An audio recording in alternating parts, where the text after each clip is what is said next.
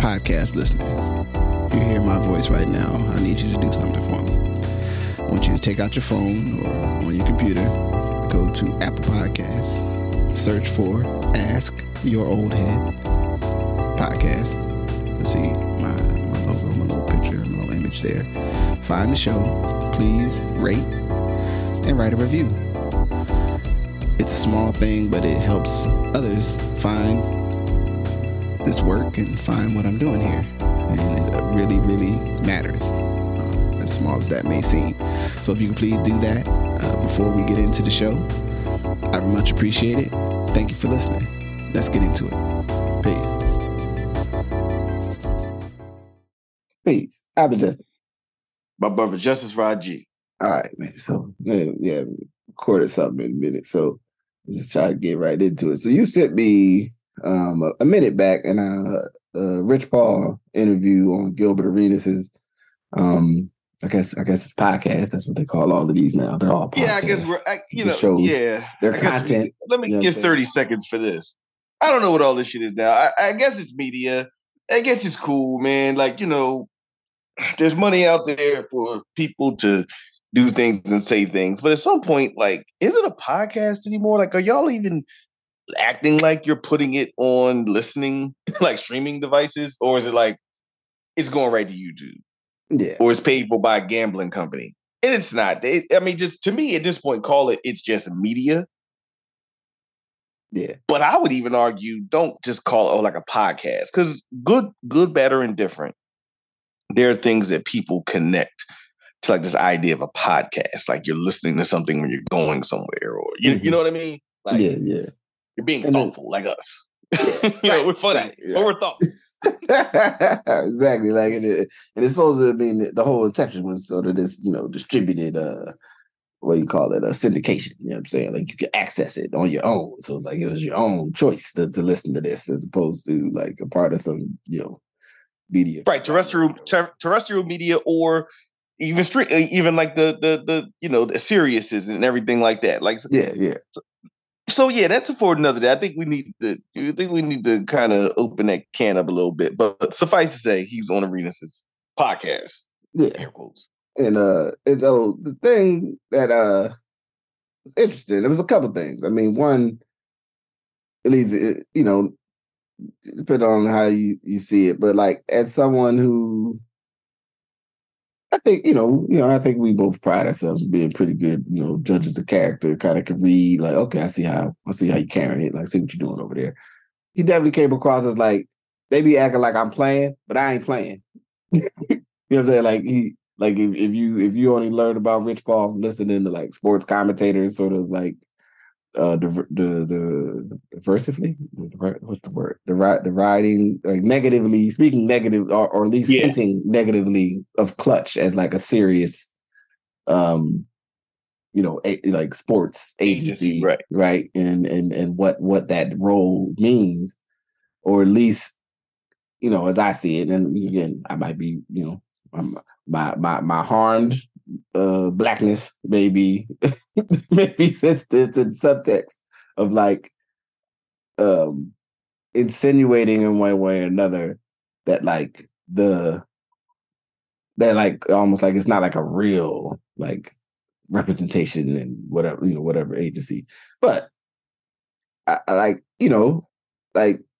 comes across to be that he has a serious like perspective on like business, like the business that they're in, and even the thing that I thought was really interesting in the discussion in that interview, when they started talking about sort of like shoe deals changing, like where you're positioned in the market and like the role of the athlete and the talent, but then like, represent not just like super big people, right? Super, the big names, but also like, and all of this, like, and then the other aspect that I thought was interesting, and I guess we'll get to that.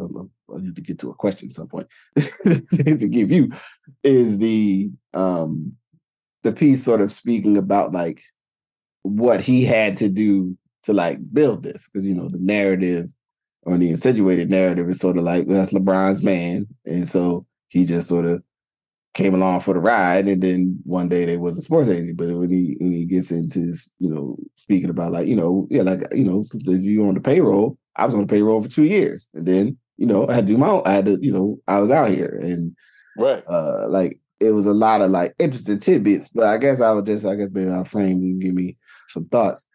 Like, what was something for you that you found particularly interesting about their conversation, or you thought was point? Yeah, I mean, I think, like always, just you kind of introduce that in a way that I think is some provoking thoughts around, what does it mean when a Black person does something that we've always thought was the dimension of white people? Mm. And to whom or what do we owe the pleasure of that person's success? Mm-hmm. Especially if that Black person has not come through the system that traditionally white folks go through. Mm-hmm. And so I say that to say because it takes me back to think about George Raveling, right? Like when we think about like the whole Jordan and the sneaker thing, right? When you watch the show and, they had to go to George Raveling.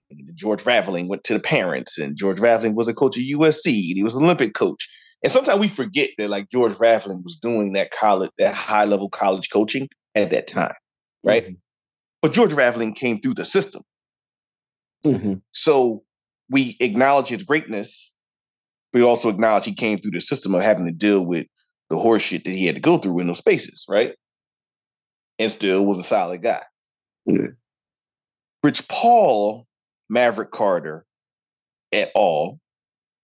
Are different because not only did they get into the space, they did not go through the system in the same way as the industry was changing. Mm-hmm. And so they don't get the credit. Not only do they not get the credit because they're Black and people don't want to give them the credit, they don't get the credit because as the world changes, it's kind of like Deion Sanders now, right? Like you came in different. You didn't come in doing it the way we did it. And you're doing it differently at a time that everything is changing. So we can't really give you the credit because you're actually being a part of the creative destruction of the system that was existing before. With Deion doing get a whole new team. Right. It's like 80 dudes, like 72 new dudes here. Yeah, get a whole new team, man. You know what I mean? But that's the nature of today's world. And Rich Paul did things with the changing nature of the world where the person who understood the athlete was best suited to represent the athlete, not the person who had the best relationships with the superstructure. Mm-hmm. Because prior, David Falk and them didn't have the best relationship with the players, but they had the best relationship with the structure. And that itself is that was the best manager. That was the best agent. Yeah. Well, the thing it made me curious to like look into, and I don't know if I imagine somebody might have wrote. I know I could probably find some articles on Rich Paul and Maverick Carter, but like the thing we praise, or some people praise, like sort of the tech disruption, like you pick a tech startup and you disrupt the system, and then like the existential threat of all times of change, I think in America, and maybe in the world, but definitely in the United States, is that like whatever the apparatus and the structural pathway into any industry that exists, when you start out in life. So like, it's 90s and you become an engineer and you're like, yeah, I'm gonna go get a job in engineering in a big company that needs engineers. There's a structure in place that wants you to show up this way and do this kind of work. And you're gonna come in, you're gonna go through a corporate hiring process, and then we're gonna, do this other thing, and then you're gonna get hired, and then maybe you can work your way up the chain. Some executive that don't know how to screw on a light bulb is going to be in control of your future because you're not a business guy, you're the engineer guy, right? And like Google's whole thing was we center the engineer as the operations of why this works. Exactly. Right? When you read what's the name, it's like the sixth person, like at Google, like I think is that the thing that guys. I got the book's name. I'll find it. But one of the things they talk about in that book is the like their thing, and then this became a problem for Google, right? At later points, because it was like you had people who just think about making the thing work, who don't understand the people part, right? Which is an issue. But so then that disrupts the chain of not just like the way this business functions, but it also disrupts and kind of puts into question, like, yeah, why do we need this dude over here who just went and got a master's somewhere that supposedly says he knows business? Then they don't even know what this business is, right? Like, why is this person important? And then everyone's, suddenly, and as I think we'll maybe touch on when we get to a second topic here, it like puts in relief like the whole model to go, wait a minute, maybe we don't need like this many admins in the what's the name pool to process paperwork. Maybe we don't need like suddenly all these other roles and jobs and expectations have changed. So like when you have the expectation of like the entourage member who then is like going to kind of become sort of like the representation, or at least the kind of like personal assistant or high level executive assistant to the high operating, pro athlete, the reality or even the trope of what that means. But then you actually have, not just like, oh, they went to law school while the homie was excelling in the league, so they would be ready to lead, but like not like they really like learned the business and then came up with a vision of how to practice and do the business. And when he talked about like having relationships with athletes, and that like there's stuff about being a professional Black athlete and being a Black person that they can understand better than some of the people who might be already in the structure, because they're not from their community, they're not from their world, right? And exactly, and it's fundamentally disruptive, right? Mm-hmm. And to your point, when you're disruptive in all the other spaces, we think it's really cool in America. Yeah.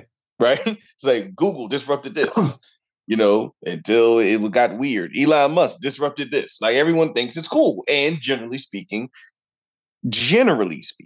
it can produce a higher quality product. Mm-hmm. That's how we should see Rich Paul. That's how we should see Maverick Carter. That's how we should see the broader legacy of LeBron James. Again, that's not to say that we're not Black agents, because there were and still are, and other people, because there is a world beyond Rich Paul, and in Clutch, right? Yeah, there are people who are represented by other people, and they are in the system, and they are doing well. So it's not to have that conversation like Rich Paul over everything.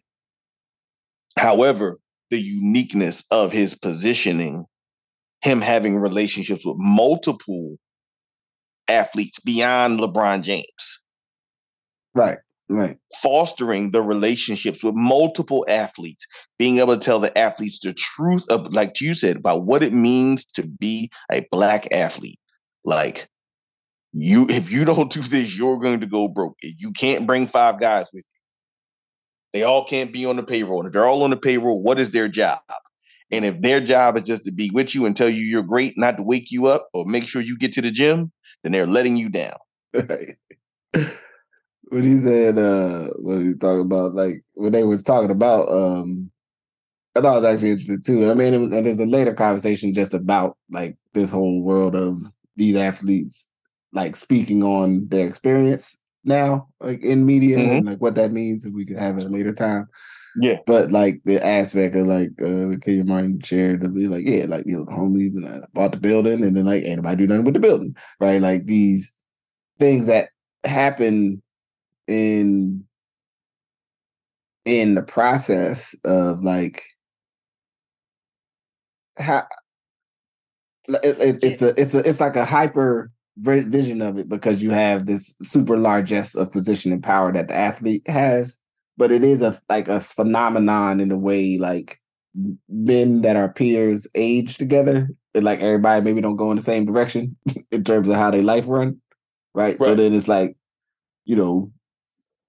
yeah, we can't hang out. We're not like, not that I don't want to hang out with you no more. I got stuff to do, right? And at some point, if you're not maybe moving about the stuff that has to get done in the same way, we're not going to spend time, right? We're not going to be kicking it because I'm, being busy. And the analogy that I pulled or was thinking about was like, Yeah, at some point, if one of I don't know, if one of us was a pro athlete at Pitt or like just go to the league and we was kicking it, at some point it'd be like, look, if you want me to come hang out, like, I gotta have a purpose around here. I can't just be over, I'm at Majestic House because he gotta go put 20 on the Pacers and shit, and I'm just hanging out. like I'm gonna be in there making sandwiches or something. Like, yeah, I Right. got your food fitness. Like, and And the trend and acknowledgement, and here's what I'll say about manhood and in the black community in particular. And again, I would probably it's probably happening in the Asian community. It's probably happening in the indigenous community. So I'm not trying to, kind of put something this black pathology, right? But Mhm. we're black, so I'm speaking on us being black. Shit. The idea of someone being so wealthy that you can just be there and don't have to have a skill, Yeah. right? Versus you're developing an industry around you. And I think LeBron, and I'll think about this a little more, but I do think LeBron of the ones that we call like the we hold in that high esteem was the first one that like we know the names of three people around them. Like I don't know the names of anyone that hang out with Kobe. And in fact, Kobe he was like he was like the Uber Michael Jordan, right? Mhm. Mhm. I don't hang out with none of you niggas. I don't like none of you motherfuckers. Like I follow my own dad. Like, you know what I Right. mean? I don't like all that. Like, you know what I mean? But like I am an athlete and nothing else, right? And again, I think Kobe later in his career kind of shed a lot of that, right? Yeah. Yeah, he But opened up a little bit. early, like we don't know who was Kobe Bryant's like business guy. Yeah. It's But we know who LeBron's business. We know Maverick Carter. We know Rich Paul and a whole host of now guys that are with them that have created these industries, and let's call it that. And being in Pittsburgh, 2 hours from Cleveland, you definitely see the impacts of what they've done in Cleveland. It's even as far as the management and the people that live there and the kind of sports nightlife culture that exists there. mhm. There's a lot of Rich Paul, LeBron James money behind that Mhm. in Cleveland right now, and in Akron, I'm sure. But I've been to Cleveland, so it was just really unique to think about this infrastructure that they're building being very intentional in ways that we would normally use them as examples in Harvard Business School case studies. But because of it being so disruptive at a time and where now athletes, again, the most important person to the athlete is a person that's close to them and then can project and reflect their needs to the system versus who's closest to the system, like we're Mhm. talking about. And Yeah. like that's what I really, really took from it. And like when things are shifting and changing, how do you have people that are really good distillers of that transition and what that means? This week, the Sports Illustrated had the money issue on NIL, and I'm reading through it now, and that's a whole nother thing of like what happens when someone's in high school and literally starting to create this context that they'll be a millionaire the moment they sign to a college, Mhm. and how do you manage that? And then obviously, like in most things in capitalism, there's going to be a few really big winners, a system around those winners, and a lot of losers. Because I'm Yeah. sure there's a lot of people getting front money from people thinking they're going to sign NIL deals, Yeah. Yeah. Yeah. right? Only to owe people later because they fronted you money on the NIL deal before you either got it or before you were successful. Right. Right. So, in close, I'll say for me, the Rich Paul interview, this is the benefit of having the media where it doesn't just have to come through like Freakonomics, right? Like I'm a Right. Right. Freakonomics fan, but like I should be able to hear about something that is important to me outside of the traditional channels of like where I think I would receive quality information. Yeah. Yeah. Um, and I think that's an important part for all of us, and an important part, frankly, for the future of sports business and even the future of business in many in our communities. Yeah, and I think my one I advise folks go check it out. I mean, we could critique the overall like nature of the way the interview was structured, but I felt that he really shared some interesting things. You know what I'm saying, and some clarity, vision, and just a nuance to around like operating at that level of industry as a Black man in America, and then everyone in that room sort of as a part of a like operational context that is like special and different, like that is as I think it was a from another. I don't know if it was. I got to double check who was saying it, but basically that like only been like 5,000 people have played in the NBA ever. Right. Right. Would you be like, oh no, wait. You start thinking about it. It's like, man, that's a very small.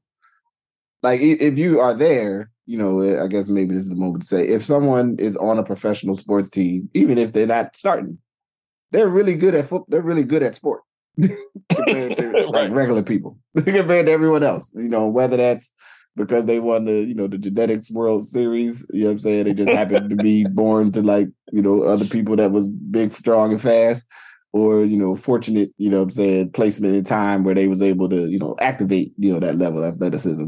But then all of the other things that come with that is really a structure that, quite frankly, is that are paid, that other people have incentive to make money off of you and not be totally concerned with how it works out for you. And, I think it was really, it was like an interview. I was like, I'm going to listen to this again, and then I'm going to go see if I can find some other like Rich Paul discussions. Because also the thing I think it showed to me is like, I think like they clearly have a perspective of like how they're trying to approach the world, right? And they've been playing that play out, and I respect that. You know what I'm saying? Like, we got to, this is how we gonna do it, and then we're doing it. And it's sort of there's a thesis in the theory of the case. Just on that point, Rap Radar also did an interview with him because I think his memoir drops in October. Okay, yeah. Which is, I think, a lot of the kind of build up for the conversation. Get that out there. Okay. Yeah, but I think Rap Radar has I watched that one. Has a good one too, in regard to his theory of the case. Indeed. So, in other news, briefly, the writer's strike ended, and the I think the last 146 days, which is a significant amount of days. I think the last time the TV writers had strike, all of this stuff is about the change, kind of in tune with what we talking about Rich Paul, the changing of these markets and how they're capitalized and how they make money. And then within that turns to how everyone's job roles function and how you're paid. And I don't know all the nitty gritty details of the agreement or the tentative agreement, and so I'm not going to attempt to do that. But I think there's a larger conversation about like labor organizing, and then also like, especially in this context, like creative folks, and then like the idea that even technology could do some of those roles.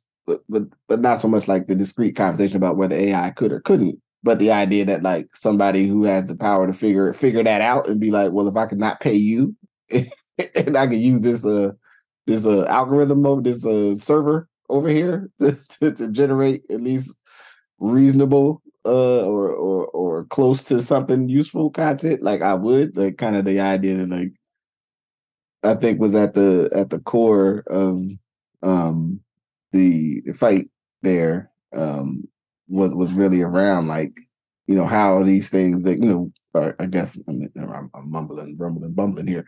All right, TV when we was kids was highly structured on, look, we sell commercials in between the shows. There's only so many networks. A jabillion people have to watch them because it's all they got. And then cable came out, and then they were like, oh, well, we can make space for some other content.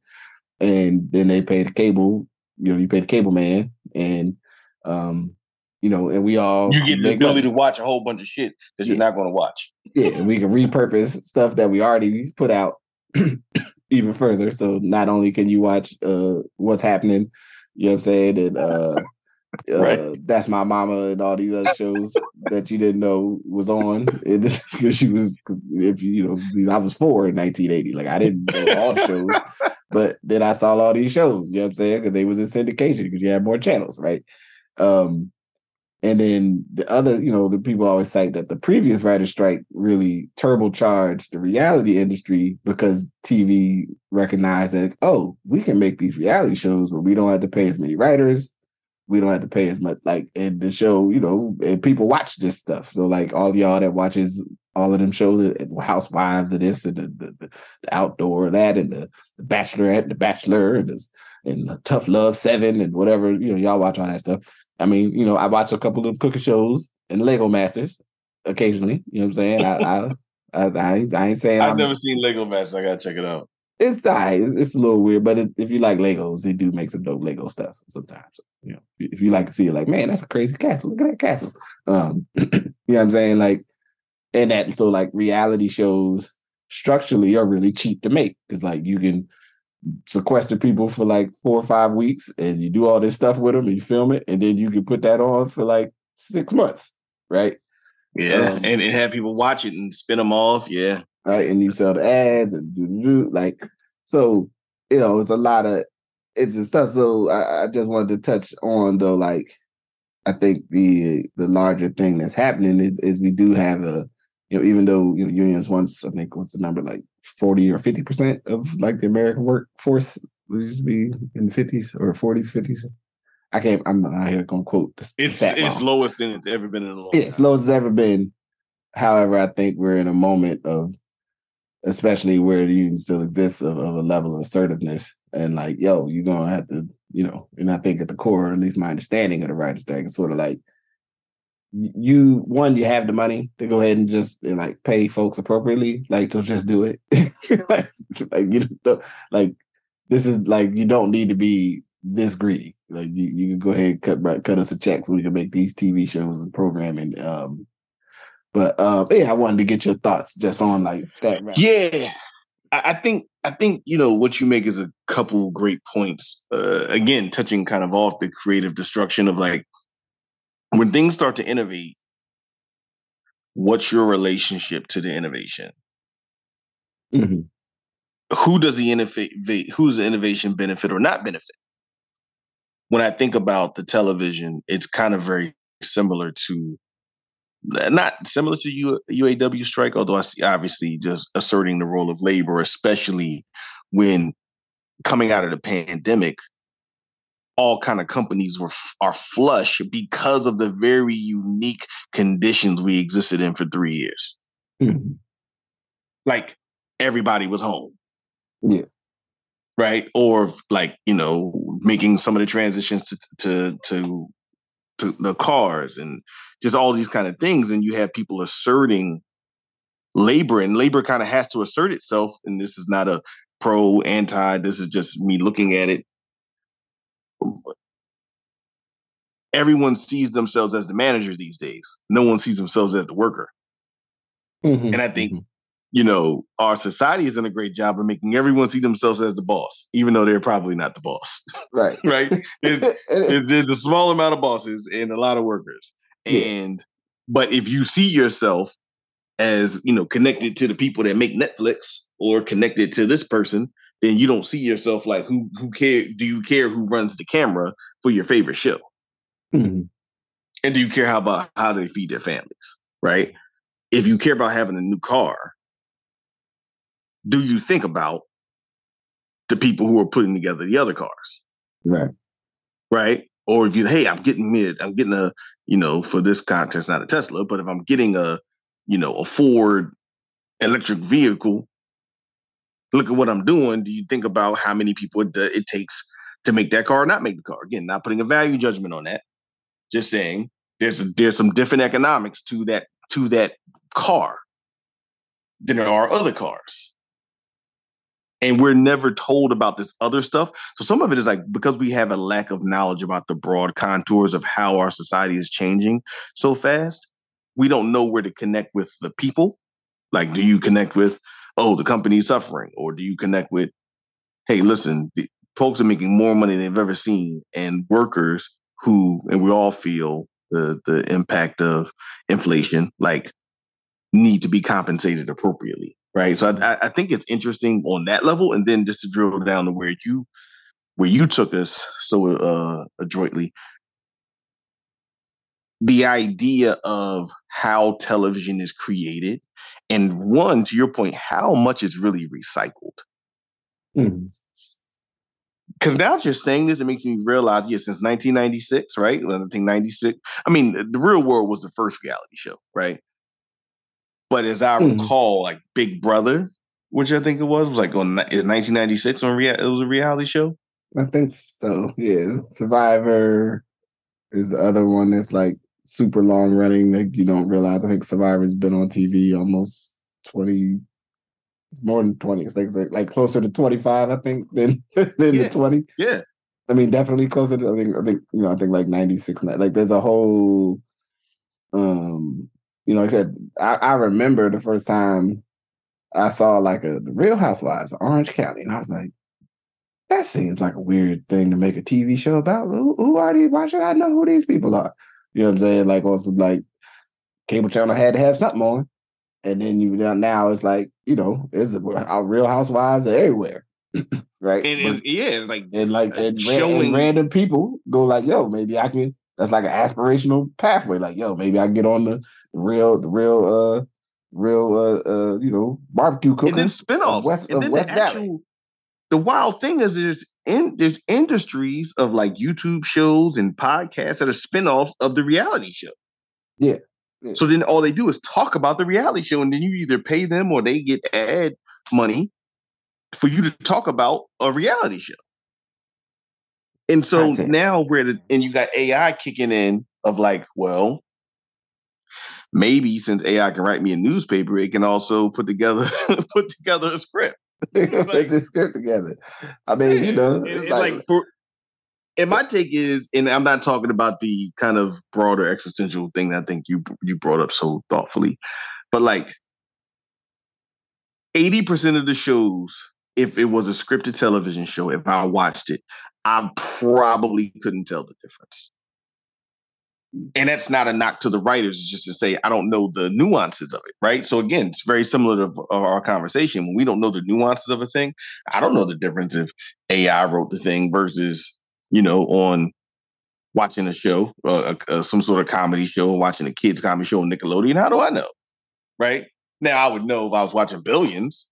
I don't think you can mimic that. If I was watching The Wire, like there's some stuff you can't really do, you can't really make up, right? You need, so I think there's this broader lack of knowledge from the general public about the role of people in these spaces and in the role of technology and AI, and where are the places do we think that technology can serve us and reduce cost, and the question of who's it reducing the cost to?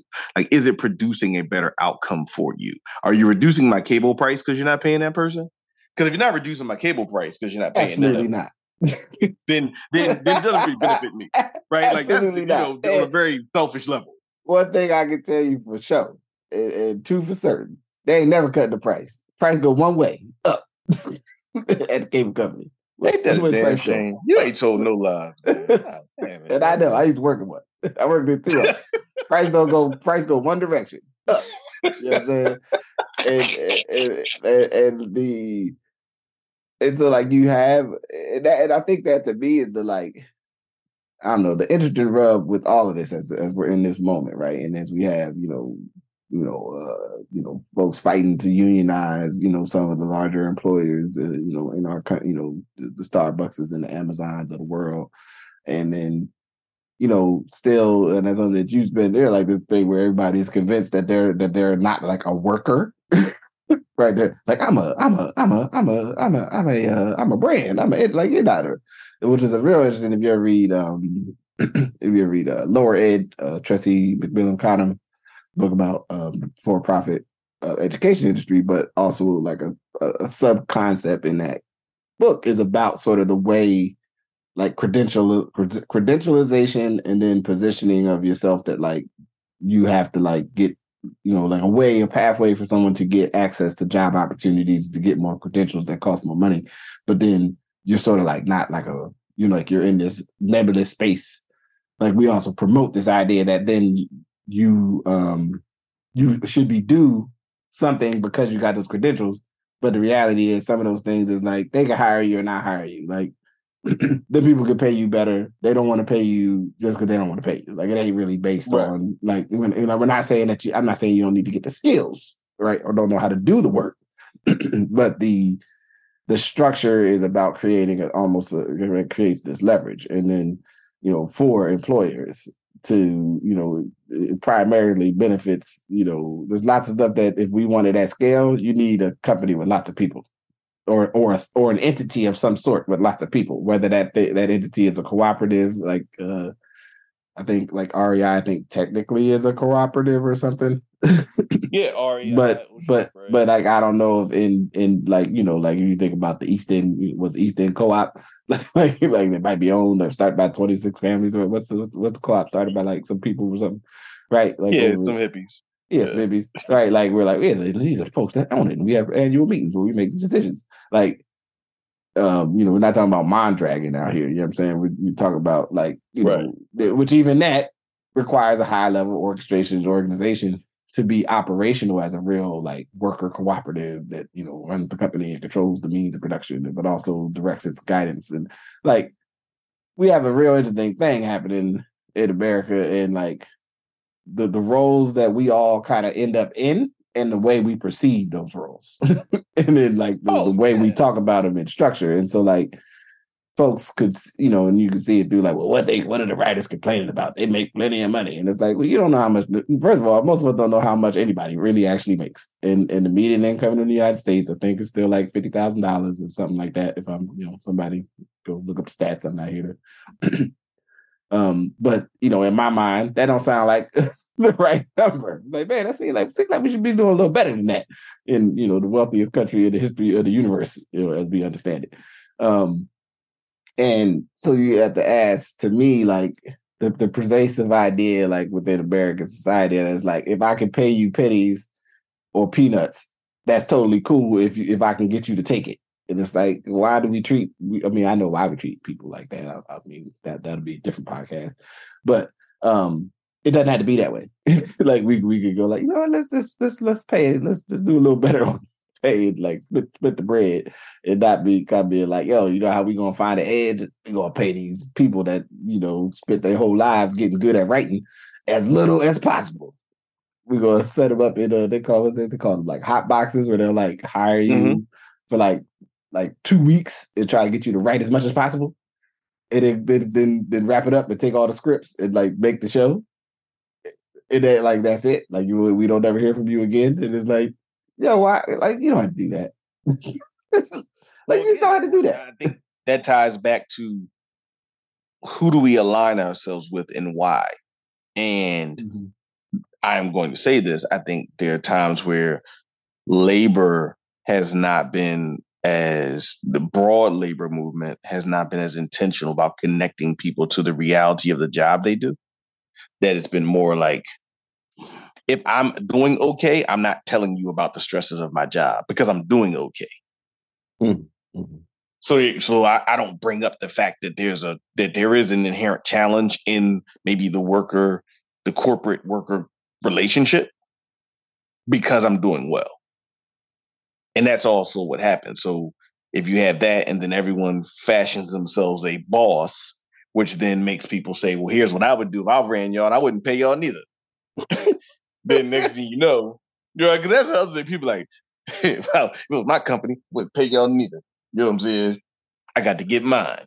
I got an LLC over here, which don't even get me to we'll say that. The LLC-ification of the Black community during the pandemic. And I do think I will, and I'll stop here. And that's kind of where I'm at with that. But I will say to this, I do think history will look at what happened in like the two, maybe let's say year and a half to 2 active years of the pandemic. and Black folks' relationship to money. Yeah. Because I think there was a literally huge shift in that time. And I think there was a huge loss and leakage of money from that time, from the Black community in particular. Again, because I'm Black, I'm sure my Latino brothers, Latino sisters could say something different. The same with the indigenous community. But like, something happened in them year or 2 years, and I let's talk about this. I really want to talk about this, man. Between the whole NFT, thing falling through the floor, we need to like there's a shift around the concept of money and what happened during that time. But I will stop there and just say I think your relationship of how you see yourself as a entrepreneur, leader, boss, sometimes often has an inverse relationship with how you see the importance of labor, which is, I think, in a good way coming up in American society that, hadn't reared its head nationally. Like we would see strikes on local levels, but hadn't reared its head nationally in some time. So yeah. I think absolutely. Yeah. We'll circle back, to this because I think that's there's a lot there. You know what I'm saying, to talk about, and even how it's shaping, what's happening now, right? That we're like kind of on the other side of what the pandemic was, and like our I think larger community dialogue about like economic opportunity and community planning and vision and all sorts of stuff. You know what I mean? And then the individual sort of conversation around like where we're going. So, yeah, Pete. So one more thing before I let you go, and we won't get too deep on it. I just think it's interesting on the way out. So we avoided a government shutdown because McCarthy had to basically go get votes from the other team, breaking what has been I don't know. I mean, I guess it's been a while. Somebody that tracks these things better of like, pretty much every team, your team votes all together and the other team votes all together. And that's how that goes. And McCarthy, I mean, I think it's significant and a major issue because, the small contingent of his very thin ability to be Speaker of the House in terms of, like I said, calls them the hardline conservatives. Was like, nah, man, we want the government shut down. And he was like, come on, man, we can't really be doing that, y'all. Like, this is not, nah, man, later for that. And then, so, I haven't had time to get all into the details of the ins and outs. I'm going to try to, through the day-to-day, do a little more reading to get a clearer understanding.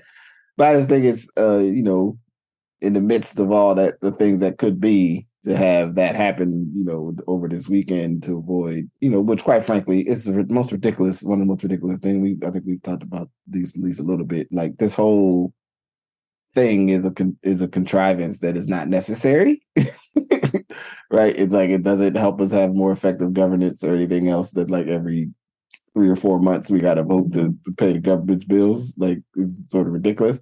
It's not sort of it's ridiculous, but the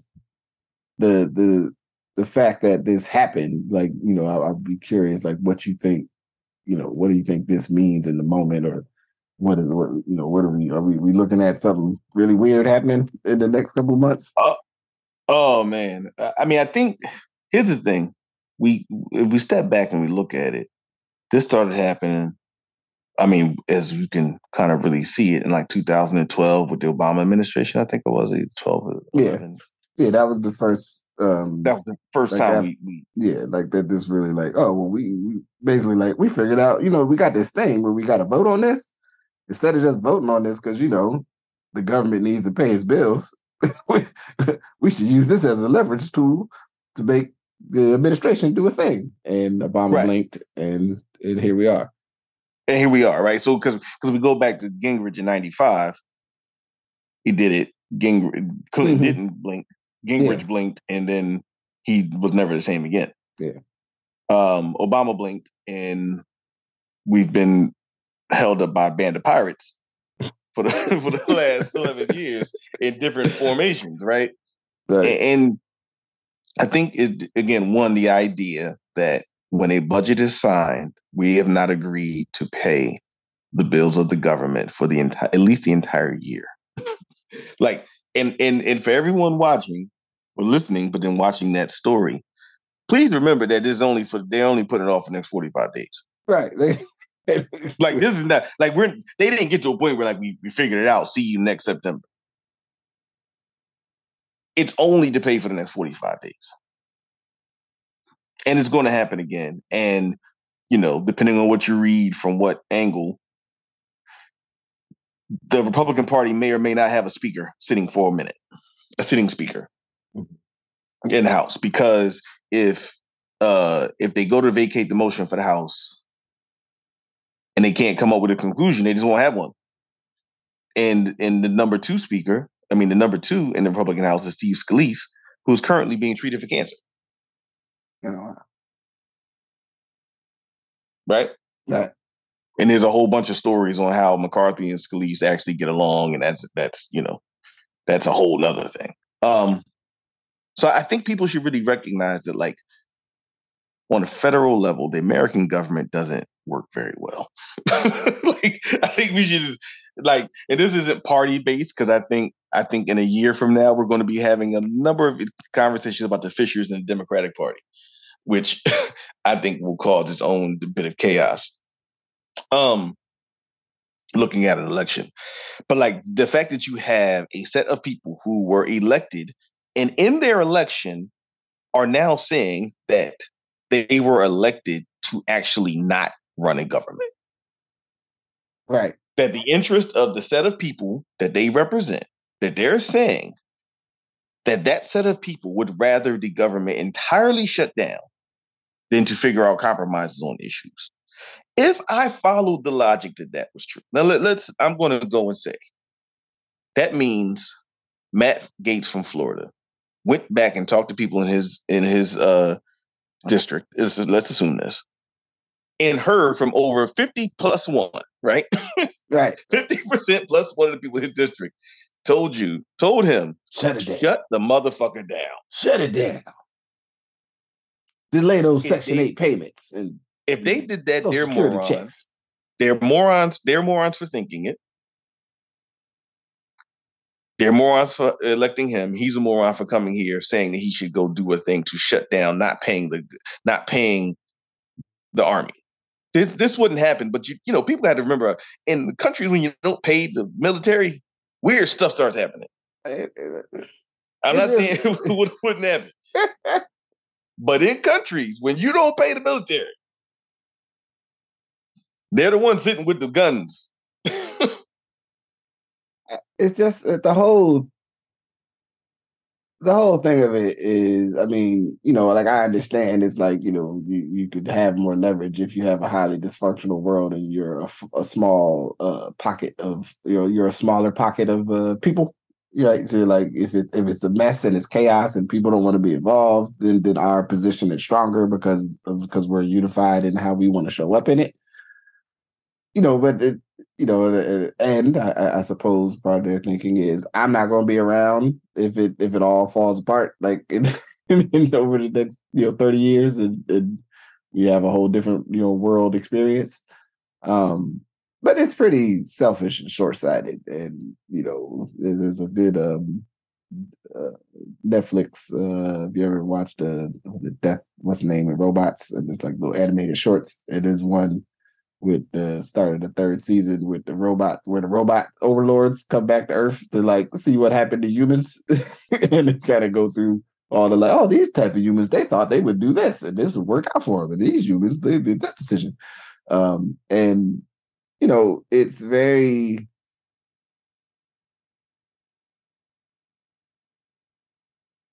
It's not.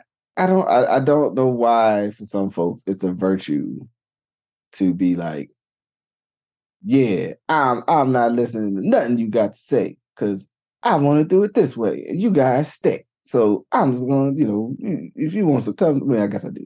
I do. Why am I saying I don't? I mean, I do, but I don't know. I don't totally understand it. It's like, where are we going? Like, how are you going? Because like later then you're gonna want to like eat some chips. And you're gonna hope that the potato chips was like made and they're there and they're in the stores where you want them. But it's like you're creating a world where it's like, hey man, it may not be no potato chips because it's totally unstable. Like everything is chaos. Right. Right. But that's the thing. We're testing a world where we like mess with it a little bit and keep messing with it a little bit and then think that it'll be like okay. Like, January 6th, I think, was a really interesting transition there. Because you do get to a group of people that's kind of like, hey man, I'm going up here, tell these people that I don't like what's going on in here. Mm-hmm. Oh man, we're in the doors. Oh man, maybe I should take a piss on the floor. Right. I'm really mad. And I've been watching media that's been produced creating wealth, untold amounts of wealth for people and stakeholders to tell me to do this kind of stuff when they really don't want me to do this kind of stuff, but they tell me to do this kind of stuff because they know it gets me going. Mm-hmm. And now that's the same group of people that will send people to government to say, shut it down. And this is not a dissident party. Like, this is why I think America needs a conversation about like different parties. And like, don't get me wrong, clearly you can see in other countries the challenge that comes when that happens too. But like, we just can't assume that all these different people are all part of the same thing, man. We're lying to ourselves. This group of people who are doing this, they are part of the Republican Party in like name only. They're not even part of the like Republican Party that, people will be like, oh, okay, yeah, I want lower taxes. I kind of don't like this. I kind of like this. I want us to be strong in the world. These people like this. I don't want no taxes. I don't want this. And I'm not giving money to nobody. I don't care if it's Putin or not. Like, right? I don't give a fighting Putin. Who else we fight? Like, I'm not giving money to nobody. That party in the real world and the rest of the world would be its own party. And they would have to negotiate for power. Right. Amongst they would have to caucus with people and make decisions on what they were willing to accept and not. And we would be able to see them for what they were, a group of people, a party that existed like this, not like we just put it on like Republicans. Because I'm not trying to spare Republicans, but the vast majority of Republicans in this country, even in government, is like, we can't do this. Right? Like, no matter what we disagree on, no matter what we've created with these two sides, Hatfields and McCoys, Bloods and Crips, like, it's much more, we can't do this. And so I really think this is where, the philosopher in me is like, man, we should just have different parties, man, because this old Democrat Republican thing, right? It's not working. Like at least if it was spread out, it was more teams on the field. We could be like, well, the grass is greener party, man. They really got some good ideas about trash removal. like, I love what they're talking about over there. I don't really like their policy on trees because they want grass. They like grass. They're not really into trees. They're in the grass. You know what I'm saying? Like, I'm being facetious, but just for to understand that like it would a more diverse. And I guess sort of tied to where we started this conversation, like, but for that to work, all this other stuff in the structure currently, right, that works because like the people who have the most money to put into quite frankly, when people run for office, especially big high office, there's a set of people that put a lot of money into it. Right, we don't know all their names. I'm not going to try to act like I do, or if I did, I don't know if I should be talking about them. But like for both of our two major parties. There are people who, when they're like, well, sources say and donors, they're talking about a subset of people who have lots of money, and then not only lots of money, but have a willingness to engage in the apparatus. And so then the way stuff functions is highly influenced by those people's wishes, whether we think that's good or not. Right now, I think, that's a different, again, that's another conversation about public financing and money's influence on government. But when it gets down to it, for us ever to have a very serious conversation about having multiple parties, we need to have a serious, like, either a sea change in behavior where those who have the means to go, all right, instead of putting my money, I mean, and there is a person, the guy, we ain't gonna say his name because I ain't giving that dude no free airtime, but there's some tech dudes that think that they can pull this off with running a third candidate for president. Which I always think is such a ridiculous. Like, why don't you do like some other office that's like a little easier to get into first, like just to prove the concept, or just run instead of running for president. Like, why controller? Like, run a third person for controller in your city. Actually do the work of creating, functional local and state parties. Right now, again, there is a lot of this. You have the Working Families Party out of New York that also now is in Pennsylvania, and is there's a whole bunch of stuff going on because the Democratic Party got some, because they're kind of Democrats, but they're kind of not. And and then when it gets down to scarce votes, people kind of like, okay, is it Democrats or not? So I mean, there's a broader conversation, but again, kind of what comes through all of this is how aware are we of the thinking behind the systems and the structures that we look at to judge if they're working for us or not. Yeah. So, all right. So, I mean, I guess I'm sure there'll be more conversation about that as the fallout of this. Really, we see what the hell happened. Yeah. I think it's going good, but I just think we got a real interesting year coming, and it's gonna get real strange in the paint. I think out here with people gonna be acting out. I really think one of the this just be a justice footnote, like one of those like extreme folks is going like totally act out. Like, I mean, we even had the stuff with the outfits this week. You know what I'm saying? What's the name, wearing a jean vest, and then the brothers in sweatshirts, and they passing rules, and like it's a lot of wild stuff going on in our national federal government. And hopefully, lights will stay on in America, and none of the dams will break, or large infrastructure projects won't be undermined because we don't have appropriate governance. You know what I'm saying? So, in any event, that's all I got. Hey man, good to go. All right. So with that, I'm saying, stay safe out there. Stay safe. Peace. Peace. Thank you for listening to Good Brothers. Thank you to my good brother, iMajestic. I will spare you the super long outro because guess what? There's another episode probably already ready right now. So please listen, rate, subscribe where you listen. You know what I'm saying? And I don't know. I keep saying the bear with a brother, but what you gonna do? You know what I'm saying? Life comes at you fast. Catch us in the next one though. Peace.